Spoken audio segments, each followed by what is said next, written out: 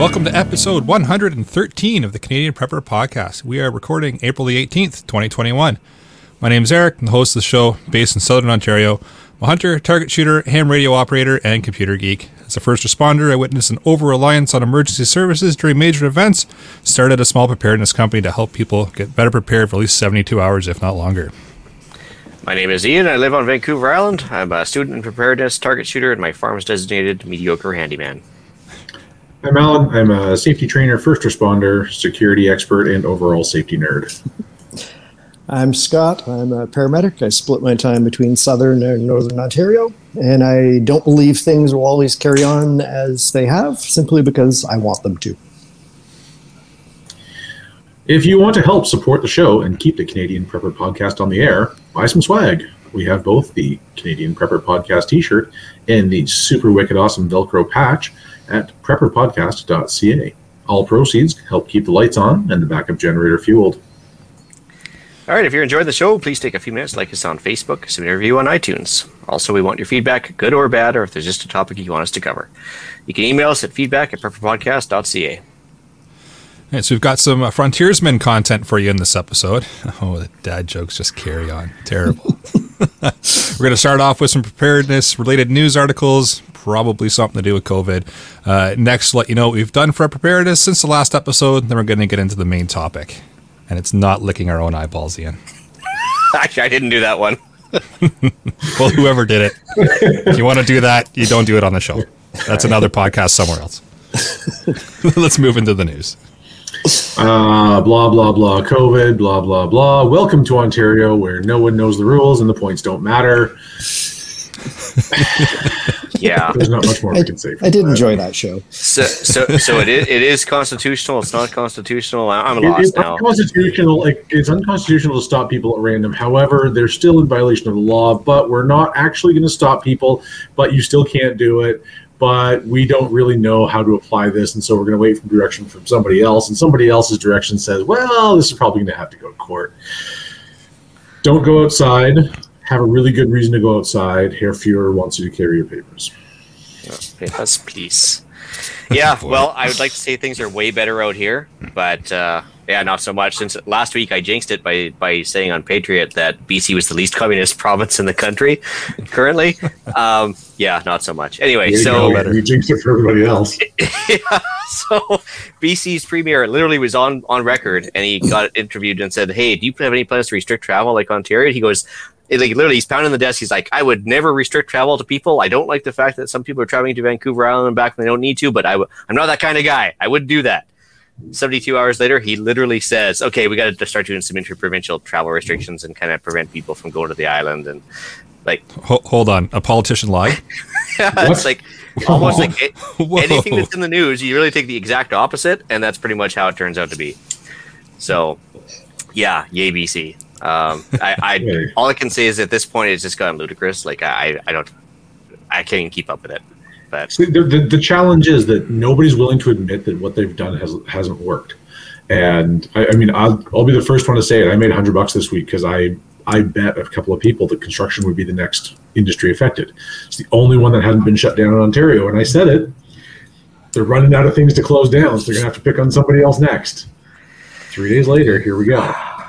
Still confused how South African variant and Indian variant, double Indian variant, that's the newest one, and what's the UK variant and all that stuff. That's all perfectly cool, but if you say, I'm going to get kicked off YouTube again, Wuhan virus, that's racist. Oh, yeah, there we go. We're booted. Take that, algorithms. It's been great, guys. But, yeah, so catch us on tour next week. No, I'm laughing at the ludicrousness of all that. It's just, anyway, neither here nor there. They just don't know what to do, so they're going to keep doing it over and over again. Yeah. What's the definition of insanity again? Einstein's definition of insanity: doing the same thing over and over again, expecting a different result. Yep. Yeah. Yeah. My news article is the same thing: lockdowns, rules, recanting on rules, new rules. Oh yeah, they're allowing people 40 and above now to get AstraZeneca against any kind of advice. But listen, social media has told me that COVID vaccines are tested and considered completely safe. Social media said it. It's right on the banner. Well, And that's if you true. click on that banner, it tells you that the government tells us it's safe and therefore it's okay. Well, there we go then. And they've never been wrong before. And since the government tells us it's okay, it must be okay. Clearly. Stepping away from COVID for a second, made some ham radio contacts. I know it's shocking for me. It's really, really odd. Was actually able to make contact with a station in Ireland on just 100 watts in the wire. So that was cool. Nice, clear contact as well. Good signal reports. We had a good little chat, and I was quite happy with being able to do that with just 100 watts in the wire. That's quite There's- impressive. Add that in there. Yeah. There's That actually was like some a good commercial radio station that broadcasts from my area, and because of the power and the location of the tower, they hit Ireland something like 9 months out of the year, and so they have to specify that they're transmitting from our city in Ontario, not from our city in the UK. Well then. But they have a pretty decent fan base in Ireland. Well, there you go. My article, I've actually read a couple of them, just talking about the shortage of shipping containers in terms of global commerce, adding problems to supply chains, increasing shipping costs, and making them harder to get for doomstead use, for example. Just because things keep coming to North America, and normally boats will go back full of empty containers, but the numbers have all skewed, so much more has come here, and it's caused all sorts of problems. And I guess when you close the Suez Canal for a week, Is there a way that we can blame Trudeau for this? I'm I'm sure this is trying. Trudeau's fault somehow. Yeah. I think you just blamed him. Thanks, Trudeau. All right. Shall we move into what we've done lately for preps? Yeah, let's go for it. All right. So I did some generator maintenance, got the oil all swapped around, and spark plugs done, and all that good stuff. Of course, while doing that, I had to have some essential beers, and Jeff, who's been on the panel a few times, had to come by and make sure that those essential beers were correctly consumed. So appreciate the assistance and the essential trip that was made to consume said beers. They also did the oil and plugs and a few other toys, so the lawn tractor, snow blower, so it's totally my fault when it snows next week because I was just putting it away. Hey, it's going to happen, so. And signed up for CanWarn training, so that's coming May the 4th. So they're doing some training, which is just ham radio operators that keep an eye on the weather and then start reporting on it if something comes up. Is that like in place of the, I won't call them NOAA, but Transport Canada or Coast Guard radio stations not working or something? No, it's always been a thing. It's just a net that gets set up when adverse weather starts to form, and they just start blasting out the information in the affected areas. So it's just a handful of trained hams that hop on and say, hey, some weird clouds are coming in. You're probably going to see some bad weather. And then as it does start to come in, they start talking about what's happening and what's going on and where they are and what they're seeing. And that gets spread across the entire area. So, is it part of an ARES system of ham radio operators, or is it kind of separate but a little bit of overlap, the same enthusiasts? I think I'm going to find that out in the training. I look forward to hearing about it. That's the fanciest way of saying I don't know ever. I'm good at that. I'm almost politician level there, aren't I? It's pretty good. That's a great question. I'm glad you asked. A few less ums and ahs, though. Yeah, have to work on that.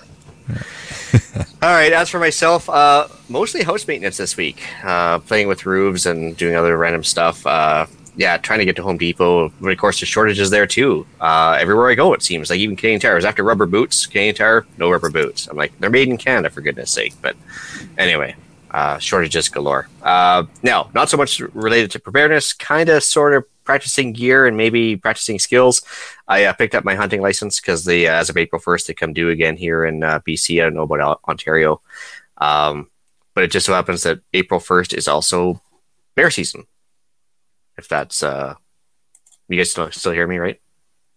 Yep, we got you. Okay. So it's also bear season as of April 1st. And interesting enough, with the hunting regs this year, for the very first time, they mentioned feral hogs in BC. No bag limit, no close season. So, yay Interesting. bacon. Yeah. That's a lot of bacon. Well. Yeah, my bug out trailer, actually the flat floor wiring on it crapped out, so basically I had to replace that just because I want to make sure that's in working order so nobody stops me for, suspected COVID violations or something and with a burnt out light or something, so I just want to make sure the bug out trailer was good. Did a range trip with the daughter, in which case I caught hell from some of the local range people for quote-unquote rapid fire with the 22 because we used up our 10-round magazine in less than a minute. And I was like, if you're trying to encourage the next generation to be interested in this, maybe you shouldn't suck all the fun out of it. Anyway. Or, I don't know, mind your own business. Yeah, I was like, rapid fire with a 22. Is there any other way to blink? Like, I'm sure I didn't take 5 minutes between shooting at the metal silhouettes, but there was a club local to me here, and they had a rule that you had to have a minimum of 3 seconds between each shot, and that was enough for me to not join. Oh, anyway. While I was there, though, did some brass scrounging, and lo and behold, more shortages. Everybody is scrounging brass right now and can't find very much. But luckily, the local constabulary is shooting at the other range and not picking up their brass because they're afraid of catching COVID off somebody else's brass. So I'll be going there tomorrow to scrounge over there and hopefully see if I can get anything more. Yeah, so did an oil change on the Jennies and the splitter. So while I was doing that and giving them all test runs and stuff, I realized that the splitter is still in the original spark plug from like 4 years ago. That was bad. It had rust on it. And I didn't have a backup spark plug for one of my generators. So had to go to Canadian Tire again. And lo and behold, shortages. they actually were out of spark plugs at Canadian Tire. I'm like, this is kind of your bag, baby. I had the same problem. They just didn't have the spark plug from our generator, and it kind of scared me. Yeah, and I was like, oh, man. So I actually had to hunt around for an extra generator spark plug, but found it. So that's all good. Fine-tuned my chirp programming. Again, this doesn't sound overly preparedness-wise, but under the guise of testing your gear. Trying to program out my Baofeng, I was importing stuff from not Radio World, what's it called? Radio Reference? Radio Reference, there you go. And all the imported data I got from it was wrong. And so I couldn't figure out why I wasn't getting any connections with these repeaters. And sure enough, like either like the privacy tone or the frequency was off by like 0.25 or something.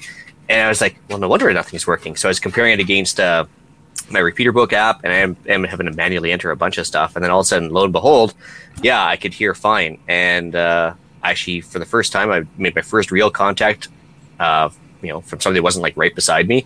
And yeah, I got a 57-mile connection off one of the repeaters over in Vancouver, overlooking the city there, which was pretty awesome. Nice. So yeah, I was thoroughly impressed with that. I did build something to help kind of amp up the Baofeng's performance. Eric knows what I'm talking about, but it's called a counterpoise, which is basically just like a glorified extended negative lead off your radio, and amped up the signal strength quite a bit for the old Baofeng, which was good.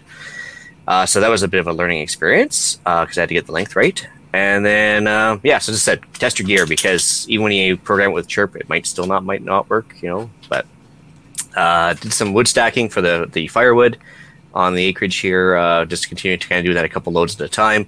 Last but not least, fuel rotation. Rotated about half my gas just because it was coming up on that time. So I figured before my lockdown happens, I might as well get that done. That's it. Fair enough. Are you sure that's it? I could take another couple minutes if you want, but no, I think that's good. I figured it's a short list this week, Ian. Yeah. Sorry. Jeez. My list is significantly shorter. Did a lot of working, a lot of training. Stocked the pantry this week with more than we normally would, just to be on the safe side, so that we don't have to go outside in case Hair Fuhrer decides that we're too dangerous to be allowed to roam free. Which led into a conversation about what our actual bug out plan is, and the point at which we decide that we're no longer staying in the area. So we had a discussion about that. Ran into some radio troubles trying to get things installed because, well, radio and the internet don't seem to go so well together. So had to order a few more parts, and special thanks to Eric for talking me through that. Was that yesterday? I think it was yesterday, yeah. Yesterday or Friday, one of those days. Well, I think it was yesterday. Yeah. And I still need that chirp cable. They are. Still need that chirp cable, and then once I get my parts in, I will be able to actually install the radios in my vehicles, and we can run a test, and hopefully I'll be able to get it out at some kind of reasonable reasonable quality. So that was my week. Nothing terribly exciting. Oh, the listener comments. I forgot to mention that yes, today's just rounded out about an hour ago. It was International Ham Radio or Amateur Radio Day. It was like from 5 p.m. my time to 5 p.m. my time today. So that's what kind of spurred me to kind of really try and make contact. So, yay! But go you, Ian. Go you. Yeah, yay! Happy Ham Radio Day. It was a good day. For my preps, I actually had a GeneraLink installed a week or two ago. I didn't get to do a test run until just this week, and I'm really quite pleased with it. It's a lovely device that plugs between your meter and the box on the side of your house that you can plug your generator in, so it powers all of the circuits from your generator as opposed to rewiring your house and having to choose which circuits you do. So that turned out quite well, and I'm very pleased with that. And then I had a couple of empty jerry cans, so I filled up my fuel stores just in case. Very nice. All right, shall we move into the main topic? Our wilderness first aid. So a couple of questions that Ian had put out is the difference between the standards for wilderness first aid and standard first aid. So standard first aid generally is intended for an urban environment where help is coming in just a few minutes. You've called 911 and you just have to sit put and be the bridge between an injury and somebody like Scott showing up and doing the real work. Sometimes. Wilderness application for a wilderness standard to apply, we're talking about being 50 kilometers or more from an urban area. So there's some travel involved in getting to a place where an ambulance can come get you. The intent, or kind of the result of that, is that we're prolonging some of the interventions that we're doing, and we're changing some of our priorities. So one of the things that we do differently is CPR. Standard first aid, you get on the chest, you start doing compressions, you do CPR, 2 minutes, staying alive, a couple of breaths, 30 compressions, 2 breaths, etc., etc. Out in the woods, if you are more than half an hour from help, don't bother. It's possible theoretically to keep somebody alive for longer than that, but you've got to have a team of people, and you generally have to be able to move at the same time.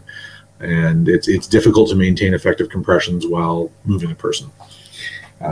So one of the takeaway from that would be to keep somebody, to evacuate somebody sooner rather than later in the event that they're experiencing some kind of cardiac emergency. Other things that we need to pay attention to: lifts and carries. You're more likely to have to move somebody than to sit around and wait for an ambulance to show up.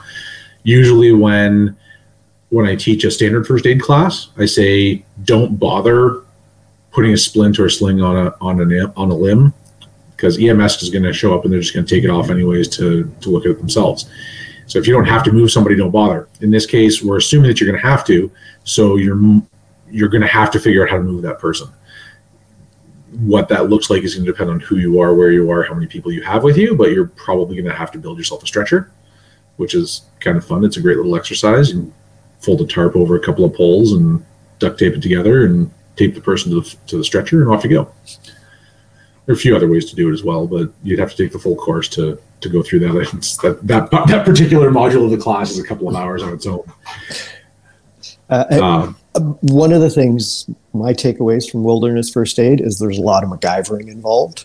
Absolutely. You can carry 100 pounds of first aid equipment on your hike, but that doesn't leave a whole lot of room for anything else. You can carry 2 pounds of first aid equipment and a whole lot of knowledge and ingenuity, and sort of figure out how to accomplish the goal with stuff from around the campsite, etc. And here I thought you were going to mention a bunch of emergency tracheotomies with the Swiss Army knives or something. I thought it was just going to be carry a pen, stick it in the throat, you're good. What was that? That was MASH, right? It was an episode of MASH where you had to do the chaplain had to do it in the field and take the pen and cut it off. And there's a time and a place to do that. I wouldn't want the dirty woods in my pocket knife to be the time to figure that out. But that's one of probably the biggest concern for me anyways, and depending on the time of year, is going to be environmental issues.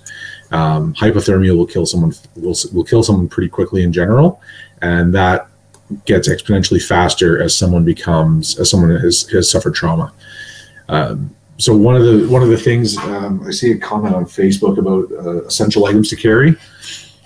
That's a great question. So add a few more things to add. So your general first aid kit, your gauze pads and your Band-Aids are probably the most effective or the most common things you're going to need.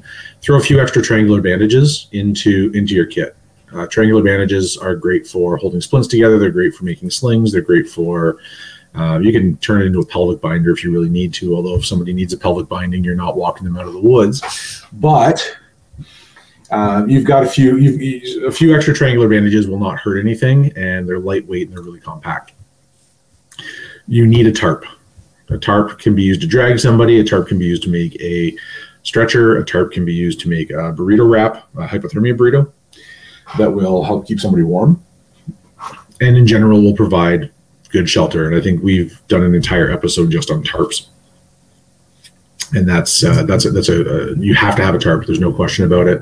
At least an 8x12 would be probably a good one. You need duct tape, and this is my permission for everybody to carry lots and lots of duct tape. Wrap it around cards, wrap it around your knife handles, wrap it around your water bottles. If you're not carrying 100 feet of duct tape when you go off road, frankly, you deserve what you get. It's you can use duct tape for splinting. You can use duct tape for bandaging. Duct tape is waterproof. You can use duct tape to support a strained or sprained limb. You can use that to make a sling. You can use it to stabilize a dislocated joint. It's good for absolutely everything. Treat blisters. Absolutely, you can treat and prevent blisters with it. That's a little bit further down in my notes, but it's a great thing for preventing blisters because it prevents rubbing. So you need duct tape. You need a tarp. You need a small saw and a good knife. So a multi-tool is perfect for that. The best poles you can find to make a stretcher with or make a sling are small diameter trees. So wrist thick or a little bit less, but you can't cut that down without a small saw. A few extra things to add to your kit. Throw in some painkillers depending on how far you're going or what you're doing. Naproxen, ibuprofen, acetaminophen are the basics. So naproxen is a general analgesic. Ibuprofen is an anti-inflammatory. You use that when something is swollen or inflamed. And acetaminophen is a good analgesic, but it's also good for treating fevers. If you're going to be going way off-road, you might be able to talk your doctor into prescribing something with a little more kick, but make sure you're being accurate with the dosages based on the person that is taking them. Ian and I are rather different in size. If I give Ian my dose of something of the good stuff, it's going to send Ian into a real tizzy. And conversely, or at least into rehab. Yeah, but conversely, if I get Ian's dose of something, it's probably not going to be anywhere near as effective as it could be. So it's important to make sure that you understand your dosing if you're going to do that. Now, one thing to note, unless it's changed in the last couple of years, you can actually buy Tylenol with codeine over the counter. If you go back to the pharmacy counter of whatever drugstore you're in and ask for it, it's right there. It's not as strong as you would get in a prescription, but it does have a little bit more power to it than what you would otherwise get. You want some body powder. Gold Bond is one brand of that. There are 100 out there. It's great for everything anything that rubs together that may become painful, blistered, chafed, rashed, whatever it may be. Put some powder on it, keep it dry. That also goes along with preventing blisters. We talked about duct tape for that. Also doubling up your socks, and don't wear cotton. Keep your feet dry. It's the old army cliche of change your socks, take some Advil, carry on. It's effective. That'll get you through a lot of stuff. You definitely want some kind of polysporin, Again, that's one brand. I'm not advocating any specific brand, but it's essentially Vaseline or petroleum jelly in a tube. When you have a wound, an open wound, a cut in a cut on your hand or your arm or wherever, if the edges of that cut dry out, it won't heal properly. And as the skin dries out, the scarring will end up deeper down, and just won't heal right. So, a little bit of polysporin on top of that will seal in the moisture, keep the edges from drying out, and you'll have a better time with healing. It will also help prevent infiltration of outside pathogens, which will keep you from getting infected. On that note, I will say don't get too hung up on antibacterial things. You don't need to carry alcohol swabs or, heaven forbid, hydrogen peroxide, anything like that into the field. For the most part, clean running water, flush out a wound. Make sure you pick out any of the gunk that might be left in there. A good pair of tweezers will go a long way for that. Yep, go ahead. No, I was going to say, to that point, it's also okay to let things bleed and let things flow out. You're not going to bleed to death if you kind of, let things get out of the wound for, just a minute or two, kind of milk it out. Yeah, just a few seconds worth of bleeding will clear that out really well, and then cover it over, and then prevent any further infiltration. Also, again, duct tape is great. If you put it over a dressing and over a bandage, duct tape is waterproof and will keep it attached to you, and will keep you on target. Hey, on the subject of bleeding, guys, if you don't mind me kicking in here for 1 second, it's a serious question this time. Use of Celox or Israeli bandages or anything else, prepper standard, all these guys want to have that stuff handy. Is, in the case of like a wilderness first aid and you apply something like that, is there a time limit how long it can be on a wound before it really kind of needs to be kind of cleaned out or gotten rid of, or just not use them? Or what's your take on that? It's situational, depending on how far into the woods you are and how far away you are from evac. I know that a tourniquet, for example, the studies have shown that you can go a guaranteed 2 hours without any long-term damage. We're always choosing life over limb, so we may be causing damage to an extremity, but we're choosing to save a person's life overall. Now, those specific things, again, it's all situational. If you're on Vancouver Island, you're probably within an hour of help if you press the big red panic button. Whereas if you're in the middle of the Yukon Territory, you might be days before you can have access to help. And so, depending on how far out you are, that's going to change how how readily we're going to be able to address that.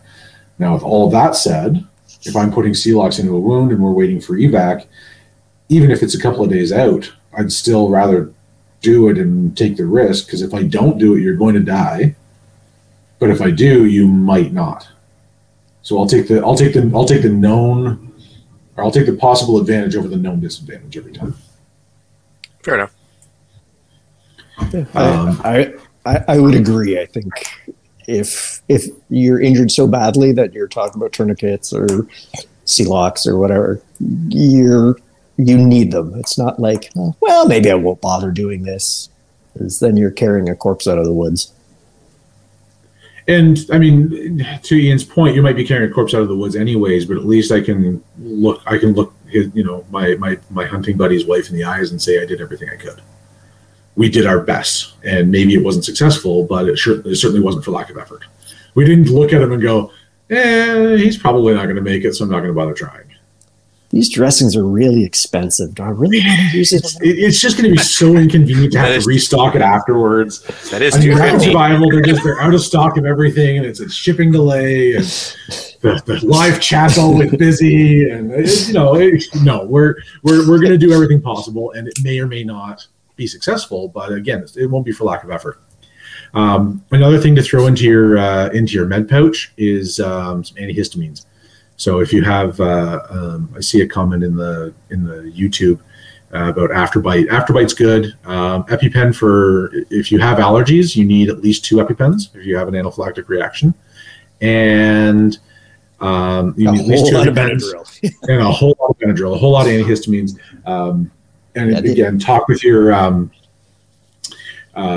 doctor about that before you go. Make sure that you know how much you can actually take, because again, you've got the generic instructions on the package that are intended for people who are 12 and up and are either 110 or 400 pounds, but nowhere in between, or whatever it might be. So make sure you get specific directions from your doctor and write them down somewhere that you can find readily to be aware of what you can actually take, because it's the acetaminophen, for example. If you take too much of that, it'll shut down your liver pretty quick.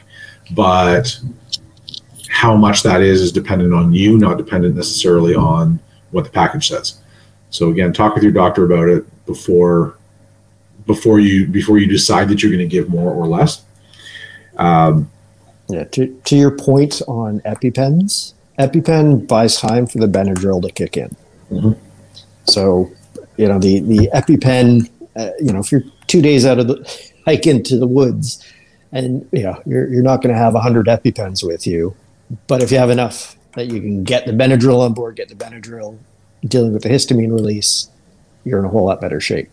Even if you're not allergic, Benadryl is a good thing to have, because you're not allergic to something until you find out you're allergic to something. Yeah, and again, to that point, even if you're not sure, it's not. EpiPens don't take up a lot of space. They don't take up a lot of weight. They're spendy, but depending on how far into the woods you're going, and depending on what the hazards are, right, and what your known allergies are. So if you've been stung by bees and wasps before, and you're not allergic, then maybe it's not a high priority for you. Still carry Benadryl, but if you are, then it's worth having a couple on hand. And they are available without prescription if you really want it. But if you can get a script for it, then your benefits will cover it, and it changes a little bit. It gets a little bit less expensive for it. So, other important things to do: the hypothermia burrito or the burrito wrap. Lay down your tarp, open up a sleeping bag, and then lay down a space blanket on top of that. So you've got 3 layers. Put a dry person in there, so no wet clothes. Throw a couple of heating pads, armpits, groin around the neck. Wrap that person up. That will protect them from the wind, provide some insulation from the outside world, and reflect whatever heat they have back into them. And then get them up off the ground, near a fire. Add heat. If somebody's not generating any more heat because they're so cold, you need to add heat to them as quickly as possible. Make sure they have enough calories in them to keep going. Lots of sugary, delicious, easy to burn calories. I always say that hot chocolate is your best bet for that. Like powdered hot chocolate, if you make that at just below boiling point, you get somebody to drink that when it's an appropriate temperature so they don't burn their mouths. It's quick burning sugar. It's adding heat so that it's not taking any heat away to digest. It's adding sugar quickly, and then throw some granola on top of that once they have enough wherewithal to chew. Also, this is a good time to have Dex4 tabs or glucose gel. Again, you want to be able to get calories into somebody so they can keep producing heat. If you don't produce heat, or if you don't have enough energy, you don't have enough gas in the tank, you don't have enough calories on board, you can't produce heat. That's when people stop shivering. When we start looking at the hypothermia wheel and how quickly somebody goes from shivering and cold to unresponsive. That's where that's the point where they don't have enough calories left to generate heat. So that's what we want.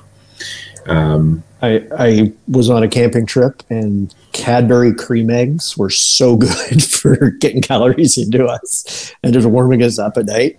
seven different kinds of sugar, absolutely. Oh, perfect. Yep.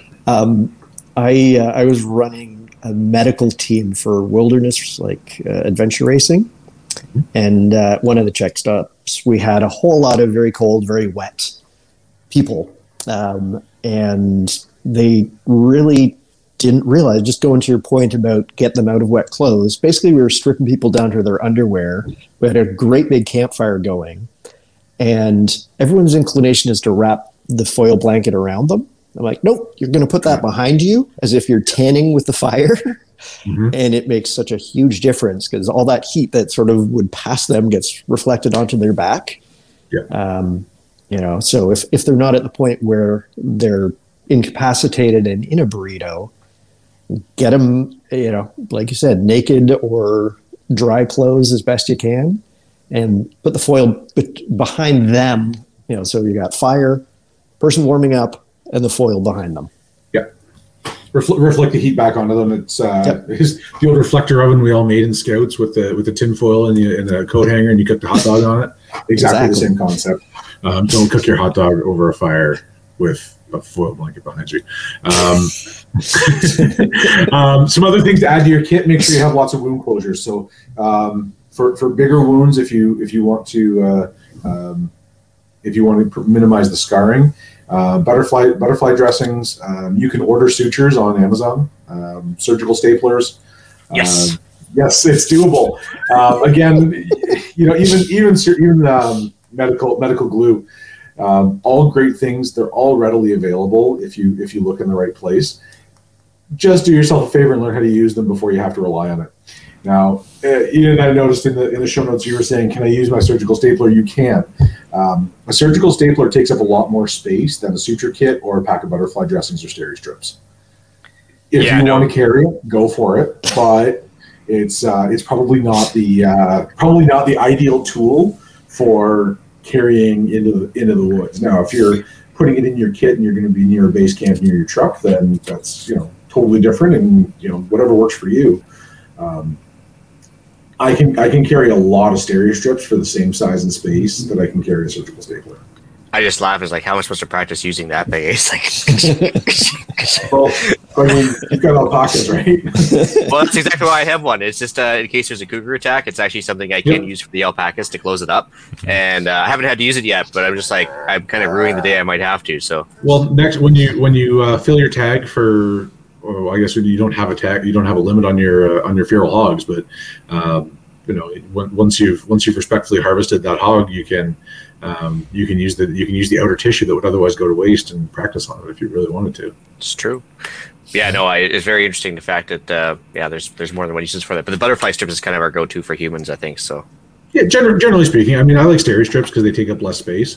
But my tendency would be to use steri strips, put a nonstick dressing over it, put a bandage on that, and then if I'm in the woods, I'll probably throw duct tape on top of that to keep it completely out, occluded.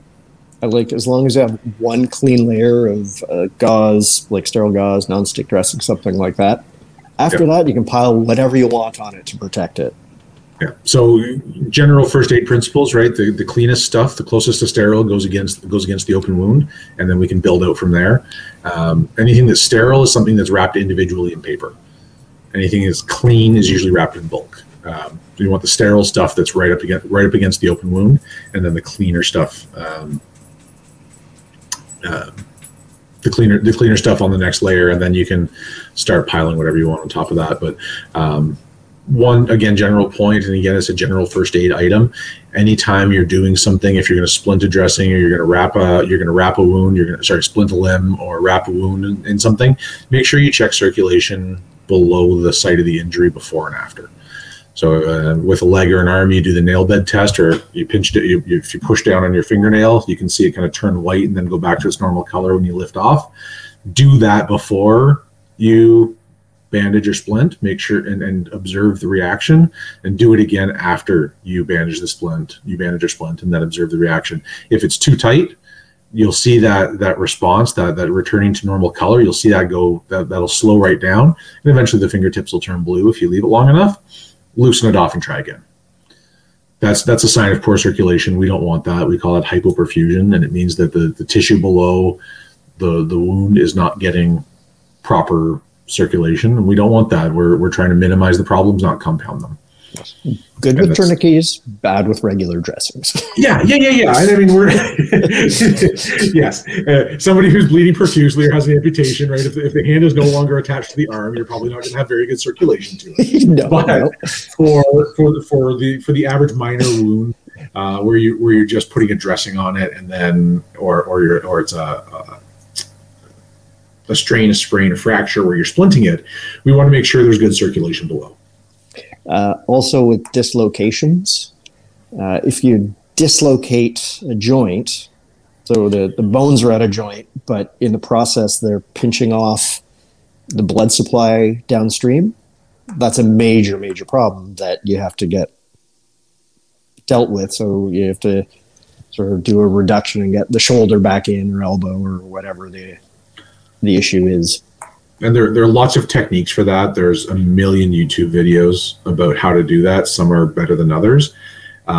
Generally speaking, you want to go away. You want to relocate the joint by going in the opposite direction of how it became dislocated.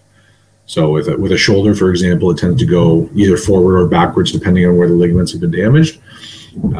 You want to come out and then away from the body and then back in, as opposed to trying to roll it over the cartilage. But it's a bit of a practice technique, and depending on which way it goes, there are a few different ways to do it. You can grab the guy's arm and put your foot in his armpit and pull, or dangle his arm over a ledge with a weight to reduce it. There are a few different ways to do that. Full disclosure, I've never practiced any of them. The only time I ever saw a dislocation was at the volleyball tournament, and it was a block and a half from an ambulance base, so we didn't bother doing anything except we gave him a pillow to hug, and somebody had already called 911. I would have just sent him in a car, but somebody else made that call, not me. Job scared. Yep, absolutely. Absolutely. I mean, because that's a low priority. That's like 6 hours of holding the wall before you go back in service. Makes for a really late day. This was a really high level overview. Like a wilderness first aid class is in like 60 hours now. So this does not take the place of actual training. We're not giving proper advice. We are definitely not giving medical advice. Under no circumstances should this be taken as medical advice. This is a guideline. This is an idea session, and you should definitely receive proper training from an accredited provider. If you would like proper training from an accredited provider, please message me offline, and I will be happy to arrange for that. But this is not that. Another thing, just make sure that you're dealing with problems early, right? Strains and sprains, for example, a minor strain in your ankle because you missed a step while you were hiking can turn into something more major if you don't deal with it right away. So the faster you deal with it, the better, the less likely it is to turn into an emergency. Let's try and keep it as an inconvenience instead. So that's about all I have. What do you want to add, Scott? Like, what do you want to see when you do finally meet somebody at the road? Well, in terms of just general medical principles, we always go least invasive to most invasive, right? Your doctor's going to tell you about diet and exercise, and then physio, and then meds, and then surgery, and then amputation, right? You don't want to do them in the reverse order and start with the amputation. So at the same time, if you're bleeding, now's probably not the time to be discussing whether or not you should have alfalfa sprouts or omegas in your diet. Yeah. Exactly. So when I think of wilderness first aid, and I mean it's been a while since I've done a proper wilderness first aid course. In addition to all those standard first aid considerations, there's just a bunch of other things you need to include, right? Keeping the patient warm, keeping them fed, keeping them hydrated. It's great where the 911 dispatcher tells you not to give them anything to eat or drink, but if you're a 3-day canoe paddle from help, you're not doing your patient any good, right? You have to plan. You plan on an extrication plan. Do you have certain bailout points? You're in the middle of a provincial park, but you can get to the outfitters station that's kind of in the middle, or the ranger station. Is that a better place to get help? You want to think about fixing things that are going to reduce long-term problems. We were talking about shoulder dislocations is a perfect example. And doing things that are going to help the patient be in a better position to help themselves, right? If your camping buddy is, just one-armed and can't carry their backpack, but they're okay to walk otherwise, great, I don't have to carry him out. Yeah. So there's a lot more considerations in wilderness first aid because you as the sort of medical provider, especially if they're incapacitated, you have to look after a bunch of their needs for the next 2 hours, 4 hours, 2 days, 4 days, who knows? So though there's a little bit more of a chess game to it where you have to think a few steps ahead. And good planning always trumps everything else. Absolutely.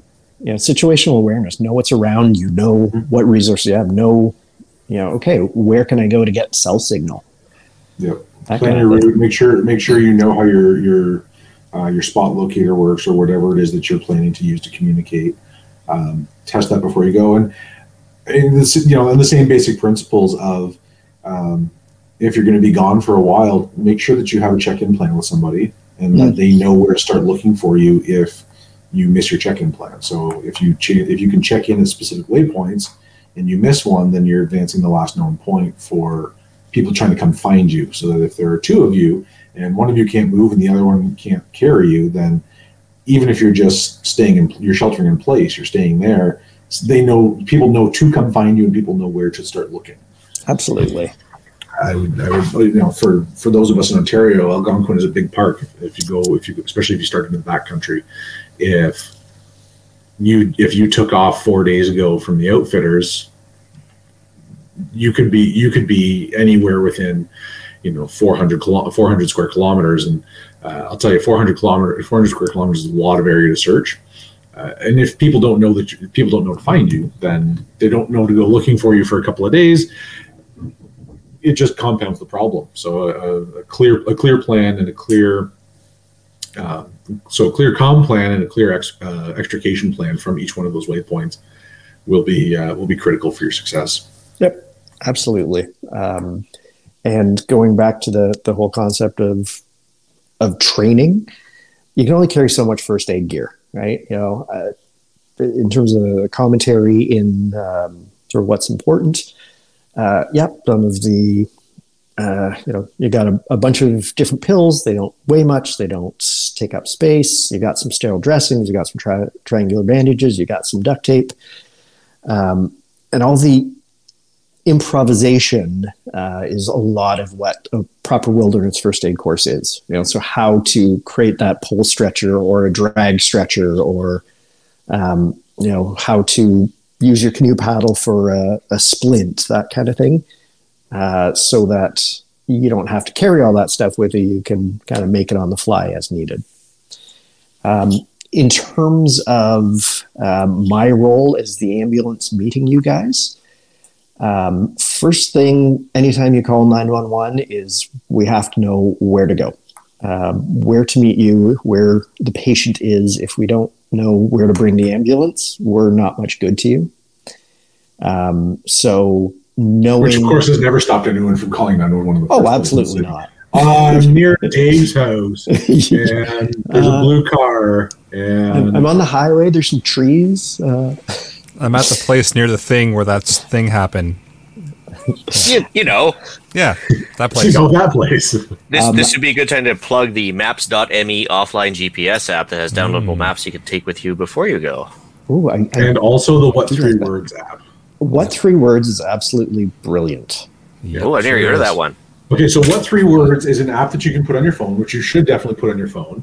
And when you pull up the map of where you are, and you can do it offline as well, it breaks down the entire world into 3x3 meter grid sections and assigns each of those sections a 3-word name.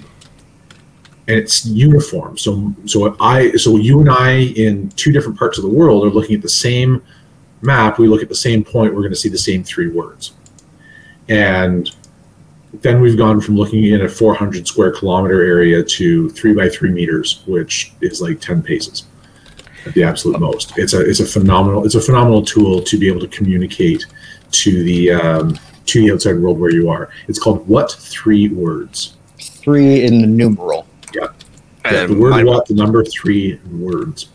Mine was called Maps.me, and it's Maps.me is another great, it's another great offline tool. And again, it gives you lots of information. None of that replaces paper maps. If you're going into the backwoods, you need a proper topographical map, and you need to be able to navigate with that map. And this would be If you can say, yes, I am at campsite number 42 on Lake such and such, it makes it a whole lot easier to find you. Absolutely. Yep. Well, I'm actually glad you guys brought this up too, because we're talking about topics last week there. Because I mean, it's not just for doomstead, end of the world stuff. It's actually like hunting applications. I think we mentioned camping, hiking, whatever. I mean, we're way beyond cut fingies at this point. But I mean, like your typical once a year hunter shoots himself in the foot, literally, and you have to help your buddy get out because he's done something extraordinarily stupid. This is where it all comes into play. So I'm glad you guys brought all that stuff up for sure. Yeah. So the priorities still don't change, right? We'll use the SMART SMART acronym. So safety first, massive trauma, massive hemorrhaging, airway, respirations, circulation, hypothermia. There's still our priorities. If we don't have safety, we can't help somebody else. So your buddy that shot himself in the foot, first off, take his gun away. Make it safe. So pull a Trudeau. Is what I'm hearing. Yeah, exactly. I mean, don't take it away permanently. Just relieve him of it until he's no longer a threat to you. And I'm not worried. So it has to stay in a safe forever. Yeah. Massive. We're dealing with massive trauma first. If there's no massive hemorrhaging first, if there's no massive hemorrhaging, it's something small, then we can eliminate that. Airway secure, respirations, and circulation. If that will usually be compromised with medical problems or hypothermia. So you can kind of bundle all those things in one, and then once that's dealt with, we're looking for the smaller stuff. So your priorities don't change. It's just how we deal with them, and mostly the evacuation portion of it. But good bandaging techniques will keep a wound from getting infected, and that can also be the difference between a well-stocked kit with good gauze and good bandages and good sutures might make the difference between, this kind of hurts, but I can carry on and we can finish our trip, or no, we need to turn back and go 3 days the other direction because my arm is cut and dangly. And we don't that might wreck the trip. That definitely puts a damper on it. Sure does. I'd enjoy it, but I think I'm the odd one out here. It's great if it's not me, Yes, exactly. Yeah. Yes. I remember many years ago, I stocked we'll loosely call it a trauma bag, but it was a rather large first aid kit that was intended for a few different levels of care. And I was performing some standby service, and I was really, really excited when somebody said, there's a person over here with a head injury that needs our help. And I got really excited that I get to try my new bag. And then I stop and go, wait a second. No, I have to try it, not I get to try it. But yeah, kind of the same thing that happens. So pre-planning is better than everything else. The better equipped you are, the better it's going to go for you. Definitely, if you're going to be out in the woods, take a wilderness first aid course. They do exist. There are some that are even still running right now. If you've got nothing else to do, you can take a course. They also tend to be really fun courses. Oh yeah, every time I've taught it, I've always taught with somebody else. But we go out, we find a campsite that we can go to for the weekend. We get 8 or 10 people that want to learn this, and we set up our camp, and we spend 4 nights camping. And the first night we just kind of hang around and chat and get to know each other, and then we do 4 days of learning and practice, and we get to we bundle everybody up and build stretchers and all kinds of great things, and then it's a great camping trip and a bunch of like-minded people, and then at the end we get to break down camp and everybody gets their certificate. They're always great fun. Oh, you don't make them carry you back out to your car? I make them carry my stuff. I don't trust anybody to carry me that far. Trained like you fight. Yeah. I also want to, I think you mentioned it quickly there, Al, too, but same thing. If for some reason you feel you've spent enough money on first aid supplies, you can always spend money on one of those fancy-dancy locator beacons that has the text messaging capability via satellite. And I may or may not have had a friend, trust me, it was a friend, who taped a cell phone to a drone, zoomed it straight up, way above the normal limits on a relatively flat terrain area of the country, and was able to send a text message from way out in the bush because he got high enough to get in contact with the tower. So I was like, good test. I was like, that is thinking outside the box. If you have a drone on you and a cell phone on you, just get high enough. Altitude-wise. I mean, the chances of me having a drone versus a spot beacon when I'm backcountry camping are, but if it works for you, it works for you. So that's right. Yeah. It's just thinking outside the box for sure. Yeah. That's and pretty entertaining. I like that. And then the last bit of inspiration, if anybody needs inspiration, hey, watch the movie The Edge with Alec Baldwin and Anthony Hopkins. It's like Wilderness First Aid 101. Yeah, there you go. Yeah, there are a few of them out there. When we could do an entire show. Why haven't we done a show on survival movies? Yeah, where to start? What was because we're only 113 episodes in. That's 113 episodes in. What was the one with Tom Hanks and he crashed on the island and he had the volleyball? Castaway. So to Scott's point about taking care of problems before they become bad, right? He had an abscessed tooth that was just absolutely horrific for him. Deal with that stuff before you go into the woods. Yeah, good idea. Yep. Before you have to take a skate to your own tooth. Yeah. Yep. Yeah, exactly. Deal with that stuff before you go out. If you need to rehab an ankle or solve a shoulder problem before you go out, then do that. Save yourself from turn it into an inconvenience rather than an emergency. Mm-hmm. That makes sense. That's what I got. Cool. Yeah. So we do have one other message in the live chat here from a listener. You guys completely forgot one item, being a preparedness related podcast. Tinfoil hat. It would keep you warm. Yeah. It would definitely help prevent heat loss through evaporation. Yeah. So thank you to Jeff for that pointing out that glaring error in the list of items that was missing. Yep. Appreciate it. You're 100% correct. Can't argue it. Yeah. All right. Well, I think that's all. That's it. The podcast challenge is what we got now. All right. So for your podcast challenge this week, take any first aid course that will work for your recreational setting or just everyday life. I mean, whether maybe standard first aid works for you, but wilderness first aid, maybe convince your boss to spring for a first aid course that might offset his requirements. Who knows? But anyways, just try and take a first aid course, even with the COVID silliness. And if you're not sure what course to take, shoot me an email. I will gladly help you with a needs assessment. That might be what I do for a living. Just maybe? Possibly? Possibly. All right, let's move in the upcoming events. So we've got Canwarn training. I was talking about at the beginning of the show, coming up on May the 4th, 2021. It kicks off at 7 p.m. It runs till 8:30 p.m. That is on Zoom. So I put a link in the show notes there. It's is it capped or is it? I don't know. They don't say anything about capped. Yeah, I think it's just as many people as they can get. I didn't see anything about a cap.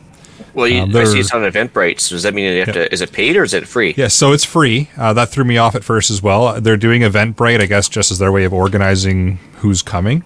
But the ticket's free, so there's no cost to do it, and it's an hour and change. So I will be on there. Yeah, I'm gonna be the dumb question guy for sure. That's not. Every class needs one, man. Yeah. Every class needs one. Okay, so the course now runs from 7 p.m. till about 10:30. Well, what if no?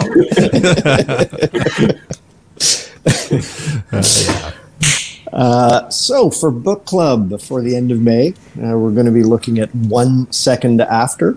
It's a lovely, scary piece of fiction by William R. Fortune. So it was my recommendation because it's one of the scariest things you're ever going to read. And if you haven't read it, can you really consider yourself a prepper? Exactly. Valid question. It's kind of like a rite of passage, isn't it? We do everything else is canceled. Thanks, Uncle Doug. Yeah. That was a very polite way of putting what's actually in the show notes. Yeah. Well, I think we've done enough to piss off the overlords this episode. There is a question in regards to the CanWarn course in the live chat here, just asking if you have to be a ham radio operator in order to take the course. I do not see that listed as a prereq anywhere. And are they going to really be checking qualifications at this point? They have not yet asked me for a call sign, and I have a ticket to attend. So I'm going to go with no. And if the answer later on turns out to be yes, well, I can fill you in after. All right. And then, so episode 115 will be, or 117 will be Eric's review of the CanWarn training. Well, it was Jeff that was asking, so he can just come over for some essential beers and I'll answer it for him in person. Stay-at-home order. Hey, essential. It'll be after the stay-at-home order. Come on, calm down. Do you think there's going to be an after this order? Hey, not I hope so. I hope so. Let's make it a topic. The light at the end of the tunnel is either the light or the train. It's over either way. That's right. It's a very good point. Yeah. Oh, jeez. Yeah, it's been great being on YouTube and Facebook. Like I said at the beginning, everybody can catch us on the Darknet next week. Yeah. Be good. I'll try to figure out a way to get the link to you. Solid.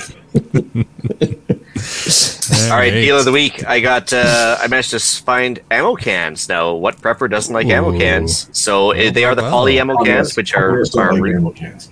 Yeah, well, they are multiple use. Like you can even make little power stations for your ham radio with them, and or store garden seeds or anything else you want to put in them. But the poly ones that don't rust, 50% off at Princess Auto, so like $4 a piece or $7 a piece, which is roughly what I got them for in the States back in the good old days when you can cross the border. Yeah, you'll never find it cheaper in Canada than that. So give them a look. Well done. Awesome. I think I'm ready to order a few. I think I'm going to have to do the same. Yeah. Right. Shout-outs. Anybody else? Okay, I got a couple. So one, Diane from Radio World. So I ordered my first, big boy antenna from Radio World instead of the usual AliExpress knockoffs. Mm-hmm. And I swear to God, I put the order in, and within 15 minutes, she had me a tracking number, and it wasn't just like generated from her computer. She actually had already dropped it off at the post office. I was like, yeah, I found them so good for that. Wow. Yeah. I was like, when they've got it in stock, they're fantastic. Yep. Yeah, and she must be literally right beside it or something. Anyway, so I actually sent her an email. I was like, wow, that was like ludicrously fast. She was like, yeah, I was on my way anyway. So I told her to give her a shout out, and nice. Yeah, super customer service anyway. Yep. Anytime I've dealt with her, she's been awesome as well. Also, from my sister-in-law, who gave me this awesome T-shirt today that says, "This is not a drill." I don't know if you can see that or not, but Yep. I thought it was pretty awesome. So, anyway. You are required to wear that any time that you are meeting any of your daughter's friends. Yeah. Oh, man. I'm going to give a shout out to my electrician, Rob. He was the one that suggested the GenerLink as a very elegant way of hooking my generator into my house. So he did that, got it installed for me. So kudos to him. Nice. Fantastic. Right. Should we move into email and iTunes reviews? We got an email from John, and John says, I'm enjoying the book club. I like the variety of fiction and nonfiction on the subject of preparedness. Please keep it going. Probably without it, I wouldn't read as much. Book club gives me a goal to finish. All right, that's all the inspiration we need. Yep. Sounds Carry good. it on. All right. That's With everything that, on the list. Yep. that's it. Yep. With that, I will bring episode 113 of the Canadian Prepper Podcast to an end. You can find the podcast on iTunes, Podbean, Spotify, or of course your favorite podcast app. Please help us out, submit a review. It helps other people find us.